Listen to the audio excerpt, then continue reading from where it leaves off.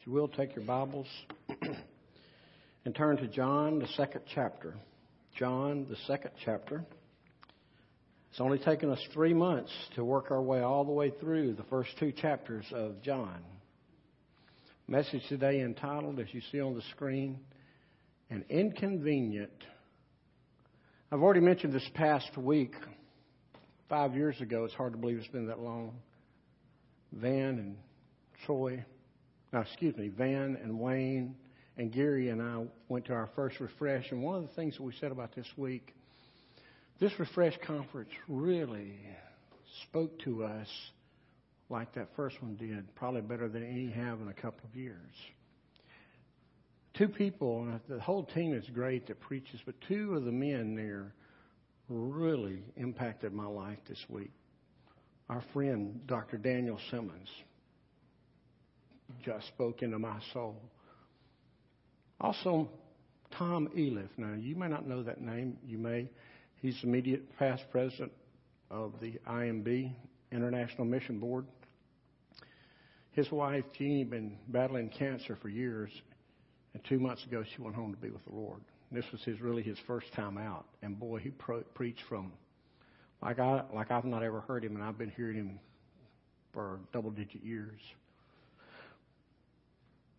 Brother Tom said some things, and Brother Daniel said some things that will impact me for years to come, if not for the rest of my life.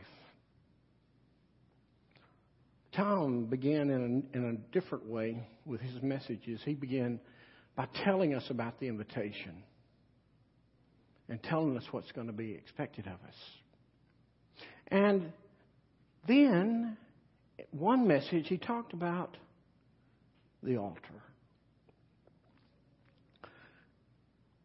I've had the privilege, we've redesigned this altar. I had the privilege of being the pastor of a church that built one building. If you notice, there are steps where you can approach the platform area from just about any direction. That's by design because it becomes our altar. Many of us, the altar is not a part of our lives. We came maybe when we got saved or when we joined the church, maybe when we got married, but we don't really come anymore. That's pretty well enough for us. And I'm afraid we're missing what the altar has for us. You see, at the altar, you'll find meaning for your life. You'll find purpose for your life. You'll find joy in your life.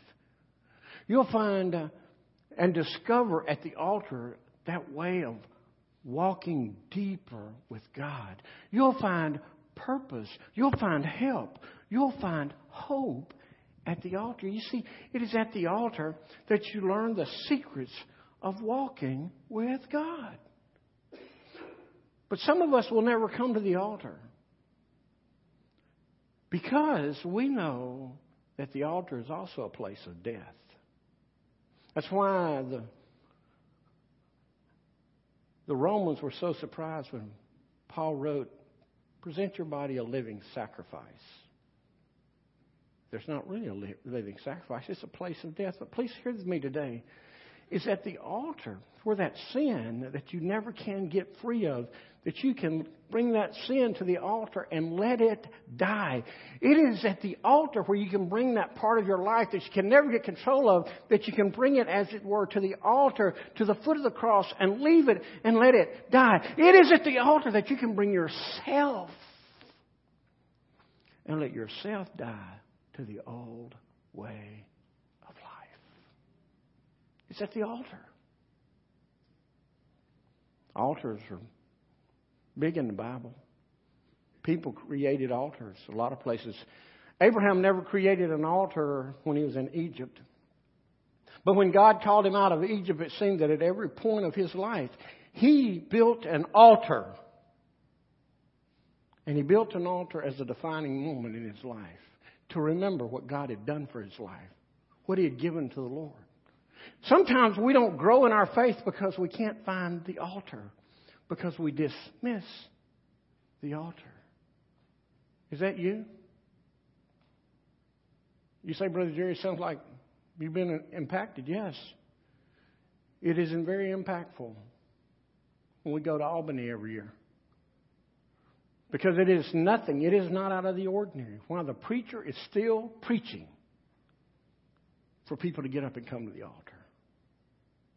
Because the altar is that important. In just a few minutes, I'm going to give you an invitation to the altar. And some of you need to come.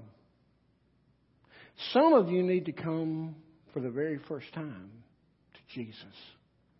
You need to come and you know that you've really, in your deep recesses of your heart, you've really been playing the games. You've been putting on the show. You've been going to church. You've been living good. People would say you're a good person. But in your heart of hearts, if you stand face to face with Jesus, He's going to say, who are you? You see, people have the wrong idea about preachers. People have the idea that we preachers, all we want to do is present a well-developed, well-thought-out, inspired message and make everybody feel good so they can go home. And that's not it at all. Every time I stand in front of any crowd, and I will say this, any God-called preacher stands in front of a crowd, what we see are souls and lives who really need to connect with their Creator. And the only way to do that is through Jesus. And Jesus invites you to the altar. That's pretty inconvenient. That's pretty inconvenient. Because I'm going to get embarrassed. Somebody's going to say, well, what did they do wrong? And I'm going to just say this to you. It'll be better for somebody to say, what did they do wrong when you come down and pour your heart out to God in this service than it is to receive a depart from me when you come face to face with Jesus. Oh, it's pretty inconvenient and we're really built on convenience in America. We're built on convenience. We go to the movie, we go to the beach, we go to the mountain, we go to the ball game, we go wherever we want to go, and we want it very convenient for us. And this is inconvenient. We're going to read a scripture this morning that presents this inconvenient truth. And I'm going to be honest with you. I'll be candid with you. I always am honest with you. I'll be candid with you. I've never heard this passage preached before in my Christian life. It would have been real easy 2 weeks ago to just read through it and leave it out.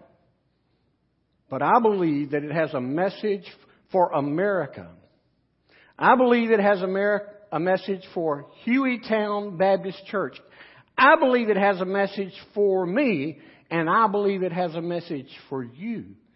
And it's an inconvenient message. It's an inconvenient truth. But it's one that I believe that God would have us come to grips with. If you found that John 2 passage, would you stand to honor the reading of His Word? Just 3 short verses. Now, I'm going to refresh your memory.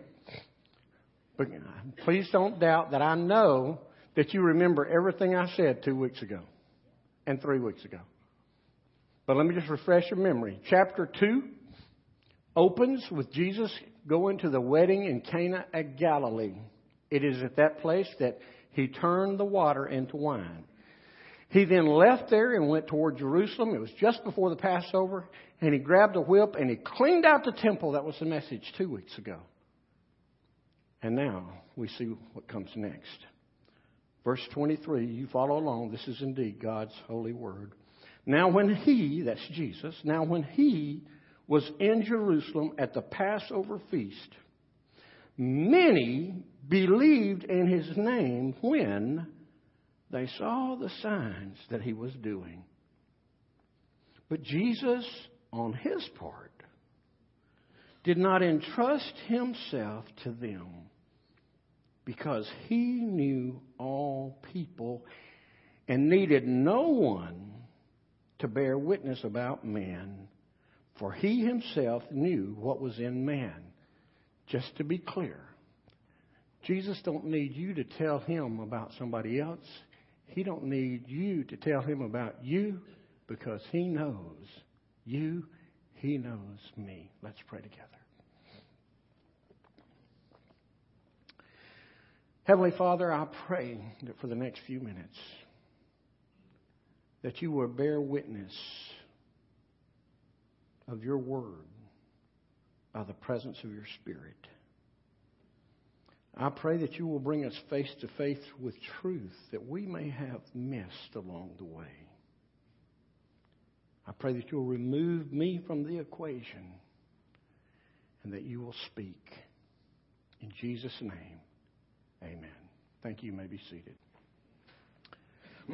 In 2006, there was a video released entitled An Inconvenient Truth. Some of you may have seen it. I did not. I saw snippets from it. Basically, An Inconvenient Truth was our former president, Al Gore, delivering lectures about climate change and global warming. Now, I have not read a reputable scientist who agrees with the assertions of Al Gore. But the point's taken. Truth is often inconvenient. We want convenience, and truth is often inconvenience because it gives and takes no quarters. It is really inconvenient when it comes to things like your faith, your church, and the Bible. I mentioned Daniel Simmons a while ago, and one of the things Daniel told us about the West in one of his messages, he said, the problem with the Bible Belt and the West is that we don't really have a biblical world view. We have a Western biblical world view. If I unpack that just a little bit, and by the way, a biblical world view is to see the world through the principles and the truths in the Bible, no matter how inconvenient they might be. A Western biblical worldview, as he said, and I truly believe, is in this age of enlightenment in America that we have long almost dismissed from our faith the supernatural. Some people will tell you that God has finished work and He's not working His miracles anymore in our day and age. As far as I can tell, this book never tells me that God relinquished any of His power or any of His authority. He never changes. He is the same today as He was in the past, and He'll be the same tomorrow as He is today. He is yesterday, today, and forever. If He wanted to do it today, He could do it. But I will tell you what I believe about America and the American church and the American believer. I believe that we are living inside of the Nazareth principle. The Bible clearly says that Jesus came to Nazareth and He couldn't do many works there because of their unbelief. You see, God never changes. And when He calls us to follow Him, when He calls us to be a Christian, He calls us to a life that's different. And here's the crux of the matter today. We have so watered down what it means to follow Christ that it's not even recognizable. Christ's first call in Matthew 4 was follow me. In His lifetime and in the Gospels, His last call in John 21 was follow me. But boy, it's inconvenient. As I studied this text, some things that I'd never heard jumped out at me. As we look at this inconvenient truth, I want to split it off into 3 facts. The first thing that I will tell you that makes up this inconvenient truth is what I call a strange truth. A strange truth. If you got your Bible, you might want to hold it open. If you got your Bible open, watch this.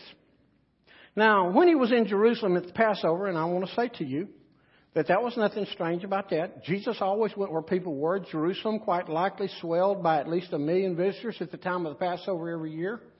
And He always went where people were because that's why Jesus came, for people like you and me to offer us help and hope and life and salvation and a reconnection to God.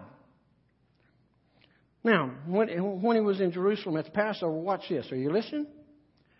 Many believed in His name when they saw the signs that He was doing. But Jesus, on His part, did not entrust Himself to them. Now, did you get that?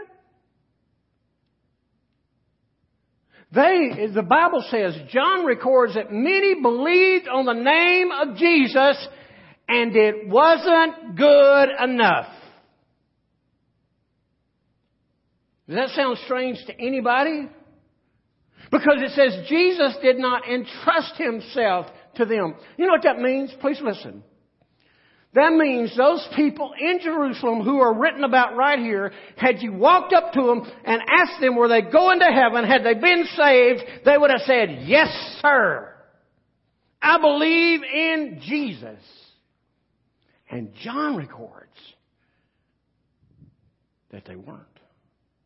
In fact, if you look in verse 23, here's how strange it gets. This is how weird it gets. Watch this. In verse 23, it uses the word believe. Many believed in His name. And then in verse 24, it uses the word entrust in my translation. So, many believed in His name, but He did not entrust Himself to them. Now, watch this thinking. In the Hebrew, those two words come from the same root word. Do you know what that means? Hear me, 21st century American Christians. It means that many believed in Jesus, but Jesus didn't believe in them. Do you know why? It had nothing to do with their external actions. It had nothing to do with their external response. It had to do with their heart. He didn't believe they were committing to Him. He just believed that they had come to see the show. They had come to see the signs. They had come, watch this, for what was convenient and comfortable for them. They just kind of picked and chose what they wanted. I want you to think about it in modern day terms. And it knifes me to the heart. We live in the Bible Belt of America. And in the Bible Belt in America, people generally believe in Jesus. In fact, many people will believe that Jesus is the only way. And in fact, do you know what? People will tell you they're Christians simply because they attend church, simply because they live in the South. Brother Jerry, I believe in Jesus. Hey, you're right, but listen. James, the half-brother of Jesus, said this. He said, you believe there's one God? You do well. Even the demons in hell believe, and they shudder. Eddie, sometimes I'll read that last couple of words, and I think the demons are more moved by God than some of us. I want you to think about how strange this is. It says, many believed in His name, but Jesus did not trust Himself to them. Jesus' call, I've already said, Jesus' call is not just to believe. Jesus told no disciples to believe in Him. You know what He said? Follow me.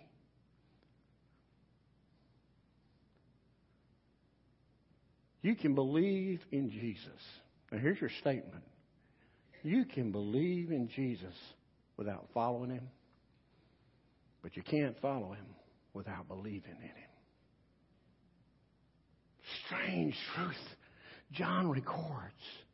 But that strange truth leads us to what I call a scary truth, a frightening truth. I mean, think about that. I mean, it caused me to question that what I have been taught and what I have been teaching, what I have been taught and what has been taught for generations, while it is not inaccurate, it is incomplete. Just believe and you'll be saved. Well, according to this word, there's a little more to it than that. According to this word and God's word, it's not complete. Somebody will say, and I know how people think, Brother Jerry, you shouldn't say things like that because you're putting down people who, you put down my favorite pastor. No, I'm not putting down your favorite pastor. It's not my intent. What I'm telling you is that every one of us are susceptible to trying to make the truth a little more convenient, a little more easy for us. I just want to ask you a question. Now, I want to give you fair warning. You're not really an expressive group, so I'm about to tell you, I'm going to ask you to speak. Does everybody have that? Did y'all hear that? I'm about to ask you to speak.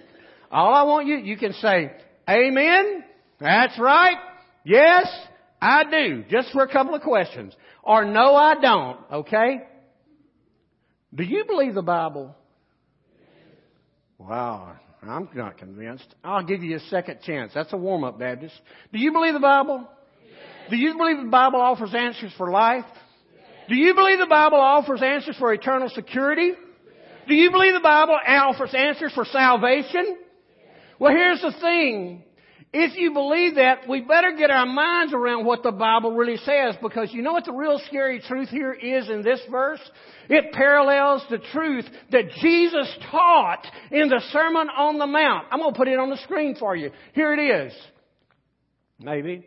Many people expecting to be saved are going to be lost. That means Baptists, that means Methodists, that means Presbyterians, that means Pentecostals, that means people who think they're good enough to get there, that means church-going people, that means Sunday school teachers, it means preachers, it means singers, it means many people expecting to be saved are going to be lost. You don't turn in there, but read your Bible today. Matthew 25, it opens with a story of the wise and foolish virgins. Those foolish virgins thought that they had done enough to be ushered in, and they were left outside. You go to the end of chapter 25, and Jesus is telling about, and by the way, Jesus is telling all these stories, Jesus is telling about the end times. And he talks about those folks who said, hey, we did this, we did that, we took care of the poor, we visited the sick, we did all those things. And Jesus said, depart from me, I never knew you.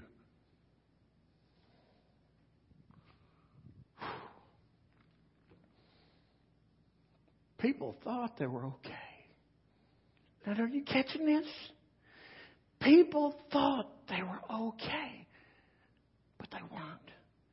People came to Jerusalem and they saw the signs, they saw the wonders, they saw the miracles. Quite likely one of those miracles, they had heard about Jesus turning the water into wine. We don't know what else it was. He probably was there healing the sick, giving sight to the blind, making the lame to walk. People were watching that and they believed in His name. But they came because of His work. They thought they were saved. They thought they had it right. But listen, please discount everything else Brother Jerry says, but don't miss this truth. Jesus is the only one who counts. What He thinks about your life, He's the only one that counts. You know why? Watch this. And Jesus needed no one to bear witness about Him, because He Himself knew all people, and He knew what was in man. Do you know that right now He knows what you're thinking about? He knows you're sitting there thinking, well, I don't really like this message. Brother Jerry's getting way too passionate about this. You know what I really want is I really want a message on love and telling me how to do some other things. I really don't want this message of salvation. Here's what I'm going to tell you. If that's you, Jesus knows what you're thinking. I'm also going to tell you this.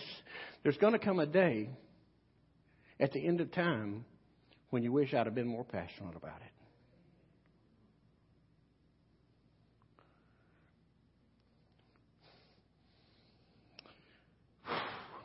When I read this scripture, you know what occurs to me? I think it was a heartbreak for Jesus. They saw the signs. They saw what He was doing. They believed in those signs in His name that way. And Jesus didn't entrust Himself to them. This is Passover, right? This is His first Passover when His ministry starting. Because He knew. He knows all men. Are you listening? He knew that 3 years later, that same crowd would be in those same streets at that same time, and they'd be yelling, crucify Him. He knew what was in their hearts. How like those people in Jerusalem we can be. If this is the most inconvenient truth that confronts us today. I mean, we have our little culture. If this offends you, let it offend you. But let it offend you to the point of doing something about it. Not for me, for you. We have our little culture where we teach our children what's important in life.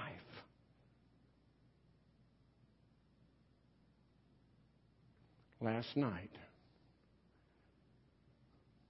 many in this congregation, and many probably who are not here because they did this, stayed up to almost 1 o'clock to see Alabama and Ole Miss play. I'll just tell you from my standpoint, even though my team won, that's a pretty sloppy game. I'm not sure it was worth staying up to 1 o'clock to see.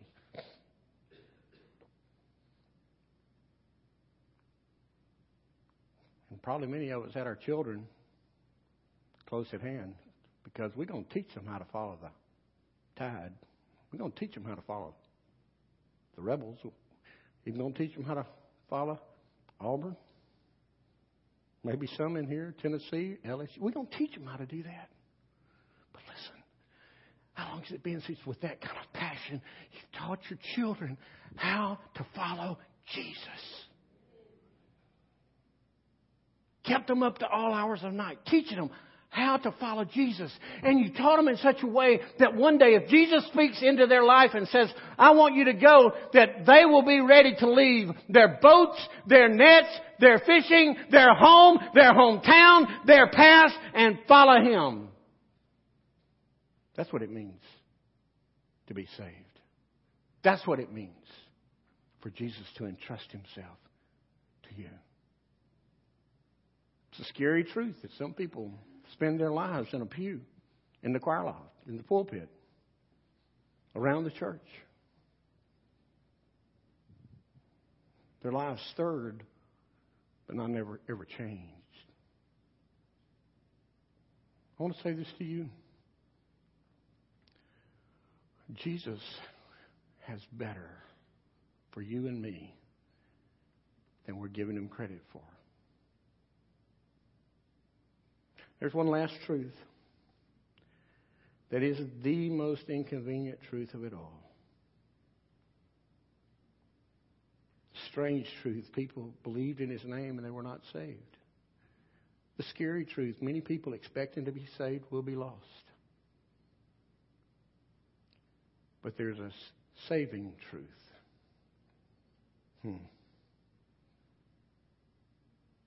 Nothing's inconvenient. Nothing is as inconvenient as the saving truth. And the saving truth is this. Jesus gives us an explicit way to be saved. In fact, next week we'll get into John chapter 3, a great encounter. And watch what He says. He's talking to that religious person. Old Nicodemus, old Nicky. Talking to him. And Nicodemus was one of those trying to tell people, trying to ferret out some way around. And Jesus said, hey, buddy, unless you're born again, you're not going to see the kingdom. Well, you know, I know what you're saying, Jesus, but what do you really mean? He says, here's what I really mean. Unless you're born of water and blood, you'll not see the kingdom. You must be born again. Have you ever thought about what that's like? I'm a golfer. We golfers, we like mulligans. What if you were to be able to go back to your mom's womb and be born again and God gave you a mulligan on life? Problem is, He probably wouldn't send you back as the same person. Or even knowing what you know now, you probably would come back a different person. Please listen, that's what Jesus calls us to be when we come to Him. He calls us to be different than we were before. You can know about Jesus and your life not be changed, but listen, you cannot know Jesus and live the life the same way you've been living. It's that simple. And the saving truth is to allow Jesus to come into your life, into your heart.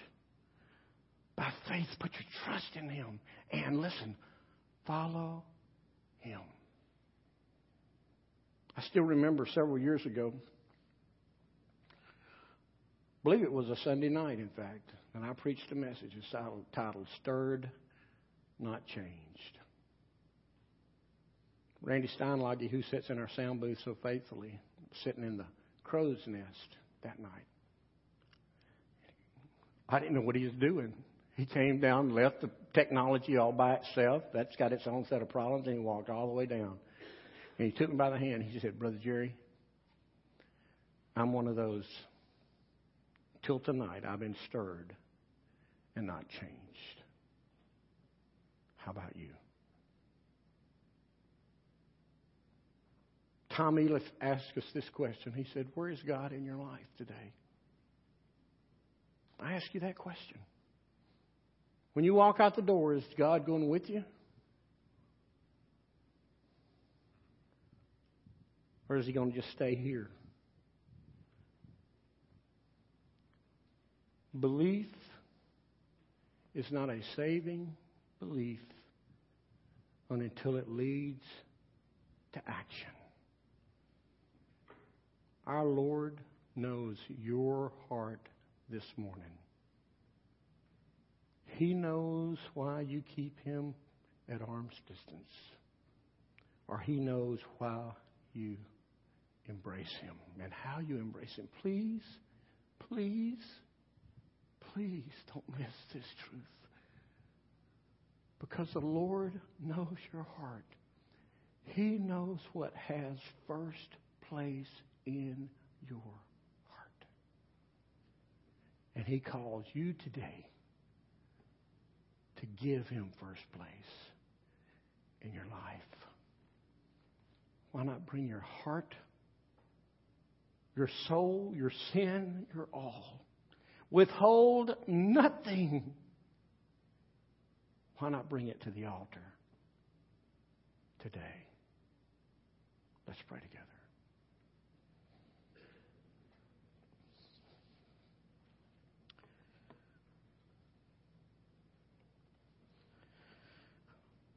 Father, in moments like this, we feel so helpless.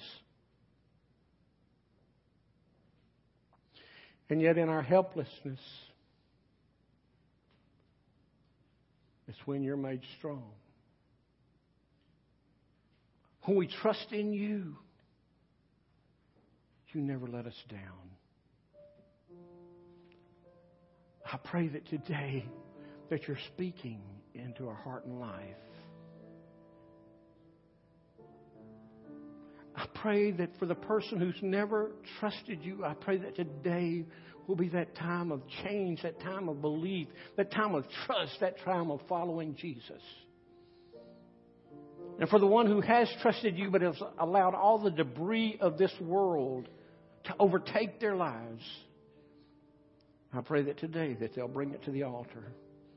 I pray that they'll leave it at your feet and that you'll give them peace and forgiveness and comfort as you take care of them and they walk closer to you.